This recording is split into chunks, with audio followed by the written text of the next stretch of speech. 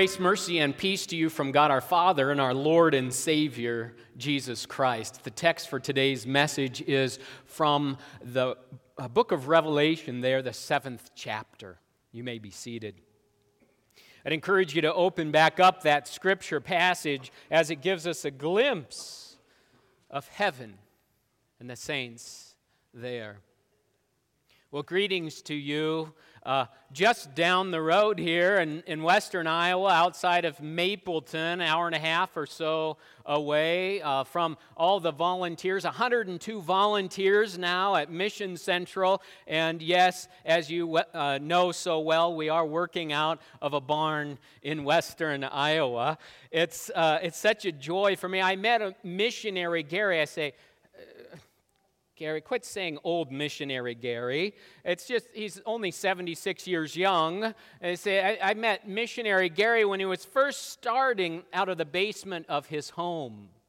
And how God has, together with you, blessed this work of Mission Central and all that he has done through the missionaries serving around the world. I'm going to need some help with the advancement of the pictures here so that we can show the next slides as we move forward. Okay.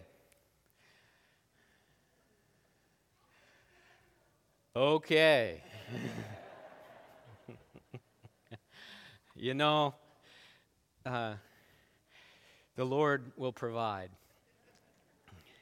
It has been a joy. I grew up on a farm in western Nebraska. Now, don't you all hold that against me, okay? Please keep praying for those missionaries, praying for those Cornhuskers, and praying that the Lord will provide all they need to keep their priorities straight. As you think about what God is doing in your life, on this All Saints' Day, look again at this text. You know, I think about these saints just at Mission Central and as the missionaries gathered just this last week, and I'm so glad there's no milk cows in the barn there at Mission Central. When I grew up on the farm and went to a little country school out near Imperial, Nebraska, we would get on the bus and travel down and around, and there the Meskey brothers would get on the bus, and they would then sleep the rest of the way to school. Why? Because their dad had a dairy, and they had been up since about 4 o'clock, 4:30, milking those cows. So if you come down inside the barn at Mission Central, you know we don't have any cows for you to milk. But what we do have are artifacts from your missionaries that have been brought back from the last 25 years, reminding us why it is so important to focus on the mission of the Lord. Black magic masks and swords and artifacts that remind us just how far away many of the people speaking many different languages are from the Lord. A creation theater's been added to Mission Central. It's life-like animals there at the creation theater, stadium seating, and we have lots of fun with this. Lion and zebras and kudu and the impalas and animals from Africa, North America, and Canada, and all those are to remind us who has created the heavens and the earth. That each and every one of the animals and each and every one of you is created by God with a purpose on this earth. A purpose to tell others about Him. Now you can go on to the website and take a look at a page for every missionary and get prayer requests for them. And you're going to see that the focus is all on the work and the life of Jesus Christ. For as the text says, salvation belongs to our God and to the Lamb. Aren't you glad that Christ Jesus has done the work of accomplishing your salvation? Because each and every one of you and me, we have all fallen short of the glory of God. And so, from heaven above to earth I come, the hymn goes. the Word in the flesh, Jesus Christ, to suffer and die for the sins of the world. It is finished. And He's raised from the dead in victory, so that all those saints, and I just wonder about each of you, if this day, if some of you have lost loved ones this past year, and you think of their sainted life, oh yes, simultaneously sinner, yet saint by the grace of Jesus Christ, and now they're up there in this gathering. They're this vision of heaven, of what Christ has accomplished, a great multitude that no number could count from every nation and tribe and peoples. Can you picture it? You sense it. Standing before the throne and before the Lamb, worshiping Christ the Lord. Salvation belongs to our God. You're not going to find that in the world. Salvation belongs to our God, and that salvation is for you as a free gift from Him. Now, I think about this farm, and God has a sense of humor. So this is my parents' farm. My brother and his son, my mom and dad are still farming out there. In fact, Mom said they hauled about 50,000 bushel of corn the other day, trying to get it in before the weather comes, and with the combines and semis. And we used to swing in that barn and from hayloft to hayloft until one day the rope broke, and that was the end of that. But I remember this man, Vilas. Does anybody have a grandfather named Vilas? Anybody? Not a very popular name, is it? And my grandfather, who was just a quarter mile down the road, had farming and flying. Oh, it was deep in his blood. You know, when the Smithland and Cattle Corporation wasn't doing so well, they had a crop dusting, and he had a plane in the hangar ever since I could remember. And he had farming and flying. And yet, since that moment, as a young boy back in really challenging times when he had lost his brother, about 10, 11 years old, Satan used that moment to harden his heart. And that's why I'm telling this story. He had farming and flying in his life. And once irrigation came, which you really need in western Nebraska, oh, the harvest and the yields and the abundance. But it's just farming and flying. What's missing in that story? So, Mom and Dad, being faithful members of Zion Lutheran Church, brought me to the waters of baptism as a young child. How many of you have been blessed to know the Lord Jesus, your Savior and Lord, since you were a small, small child? Raise your hand. Yeah, what a blessing that is, to know that salvation belongs to our God. A wonderful campus ministry challenged me as a young man in university. What is your relationship to Jesus Christ? Do you understand the great commission He's given to you as a university student? And that campus pastor had a huge mission heart.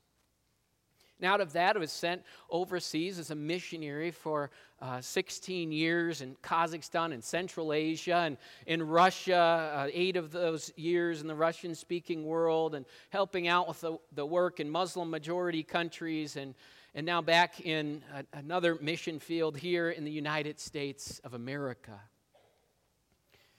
Salvation belongs to our God, and it's for the world. Let's take a look at this part of West Africa. I have 2 missionaries we'll talk about today. One we really pray that you would adopt and support so they can get to their part of the world as soon as possible. You see the green on this map here. This is where the majority of the population is Muslim. They're worshiping Allah. They're following the Prophet Muhammad, and they believe Jesus is only a prophet. And this young family, Ryan and Emily, have been sent to West Africa, and because of that threat, you see how their families changed, by the way. This was their first picture, and this was their last visit at Mission Central. Kids are growing up. The colors and the beauty of West Africa, the clothing, are very vibrant in the midst of no vacation spot. Very difficult part of the world to live, and they've had to move 3 different times because of the Islamic threat. They've landed recently in this tiny little country. It looks so small on that great big map, but it takes 9.5 hours to drive from the bottom there way up to Dapong at the north part. And they've been serving now at the seminary in West Africa, a French-speaking seminary in this part of the world. Students from all over West Africa. There's Togo, and there's the country they're living in right there. So you can see a huge territory, and yet God has created a space and place for people to know that salvation belongs to our God and Jesus is more than a prophet. One of their biggest needs, in fact, we'll talk more in depth about this in Bible class, was married student housing, because a number of the people coming from the villages would come with their wife and their children. And so here's the dedication just this past year out in God's creation of housing for the students and more classrooms, and a whole story I'll tell in depth of these theological resources and hymn books, all in French, that made their way across the ocean blue into this part of Africa, so that people can do what's happening here on earth, what's happening in heaven. And I sure hope if you've lost a loved one here on this All Saints weekend, that you can really picture what's going on in their life today, because they're freed. They're free from sickness and death and from the challenges of this world, and this is what's happening. They're worshiping the Almighty God for an eternity. For an eternity. You know, I'm so glad, and part of our message, as you well know from missionary Gary, is that you take the mission of God personally. You know, these missionaries I'm talking about in West Africa, and we'll tell you about now in the next example in Indonesia, they're around the world. So who are missionaries here? You are. You're God's sent ones in Spencer, Iowa. I'm so glad someone went to the most remote, rural part of even western Nebraska to tell my grandpa about Jesus.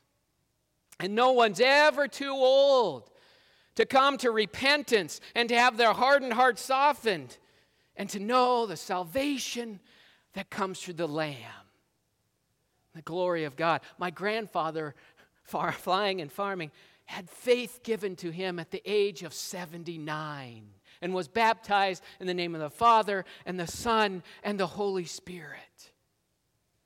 God is so patient. Keep sharing His word. It never returns void. He was even blessed to be able to continue to work into his 90s, and yet now he's up there with the saints worshiping God. And what are they saying in the heavenlies? What's that community of saints? Well, it tells us in our text today, right there in the next verse, verse 12. Singing, Amen, blessing and glory and wisdom and thanksgiving and honor and power, might belong to our God. And He is mighty to save. It's that power, it's that might that gives you the exact words you need to share Jesus Christ in this community until He comes again.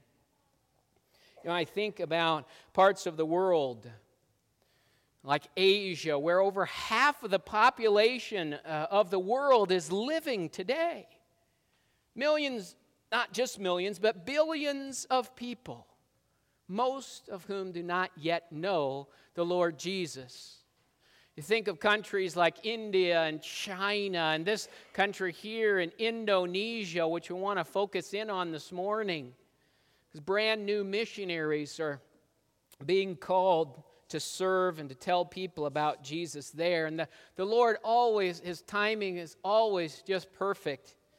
Think about Psalm 46, and it was talking there about the waters roar and foam, and the mountains quake with their surging. And if you've read the news, you heard just a few months ago, a few really weeks ago, there was an earthquake out in the ocean, and the tsunami came in and took out the size of, well, a population of over a couple thousand people, lost their lives in a moment's notice. Where's the hope? in the midst of a disaster like that.